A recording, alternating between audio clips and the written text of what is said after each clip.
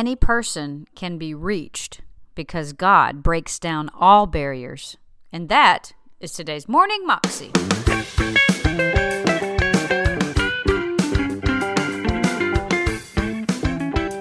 Welcome to the Morning Moxie Show. I am your host, Alicia Sharp, and today on the show is Testimony Thursday. And we have a guy on the show from CBN, actually, and his testimony is that he studied the Bible and he found out that Christianity was real based on his studies. He met somebody and they challenged him in his faith. Basically, he wanted to prove him wrong. And so many times, I love the stories where people try to prove the Bible and the gospel as incorrect and that this is all a crutch and this is no good. And they realize that it is absolutely true and that Jesus is who he says he is, and their lives get changed. Here's the testimony. The prevalent belief in France is that there is no God. That's the default position. Nobody really spends much time thinking about the issues, neither did I. I was essentially pursuing my pleasure and my happiness in life, so I ended up playing the piano in a rock band and I played volleyball in National League, traveling the country. And part of the French atheist ideals at my age was also to have feminine conquest, and I never really felt guilty about much. I traveled on vacation to a tropical island called Saint Martin in the West Indies. A car stopped with two American tourists in there. They were actually lost from the airport, so we started talking, and I quickly found out that the one that I was interested in, who lived in New York, told me she was a Christian. We started dating, and I came back to France. She flew back to New York, and here we were in a long-distance relationship. So I just needed to convince her out of her stupid beliefs about God, and so that we could be happy together. But if I was going to criticize Christianity, well, I needed to know what it actually claims. So I picked up a Bible and I started to read the New Testament. I figured if any of this is true, it means that there is a God currently who's looking down on this and he's presumably interested in my project. So I'm gonna pray and ask him to show himself to me. Nothing's gonna happen and we'll be done. So I started to pray. All right, God, I'm here, I'm looking into this Christianity thing. If you're real, why don't you go ahead and reveal yourself to me?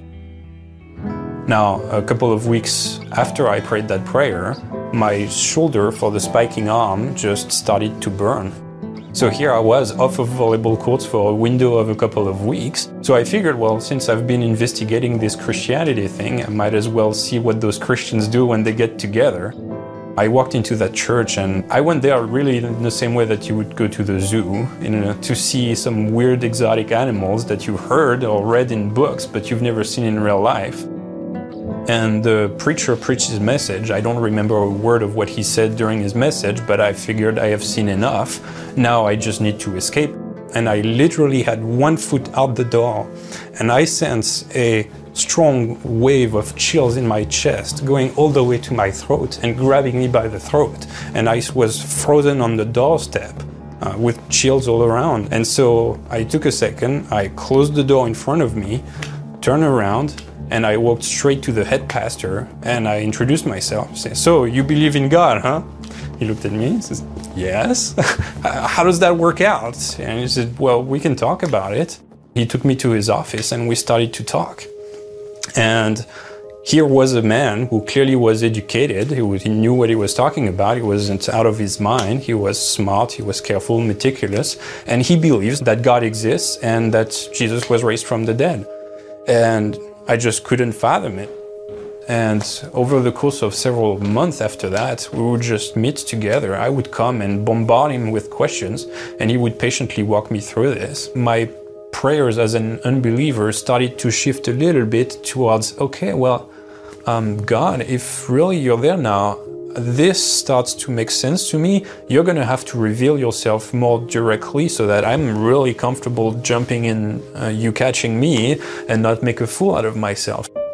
He reactivated my seared conscience. I had basically cheated on this girl a number of times. So that was all piling up and very, very wrong. And it culminated in one day where I was in my apartment, just by myself and thinking about those things that I had done. The thoughts just wouldn't go away. And I was in intense physical pain for all the guilt that I was associating with this. The gospel finally clicked in that place where I realized that is why Jesus died on the cross. It was a very personal thing. He died to pay the price for my sins. And I cried out to God and said, that's it. I get it. I'm all in. My heart was instantly set free. Every trace of guilt just flew away. I thought at that time, mistakenly, that God wanted me to marry this girl now that everything was in the open. Shortly after I moved to New York, I realized that this girl and I were absolutely not meant for each other.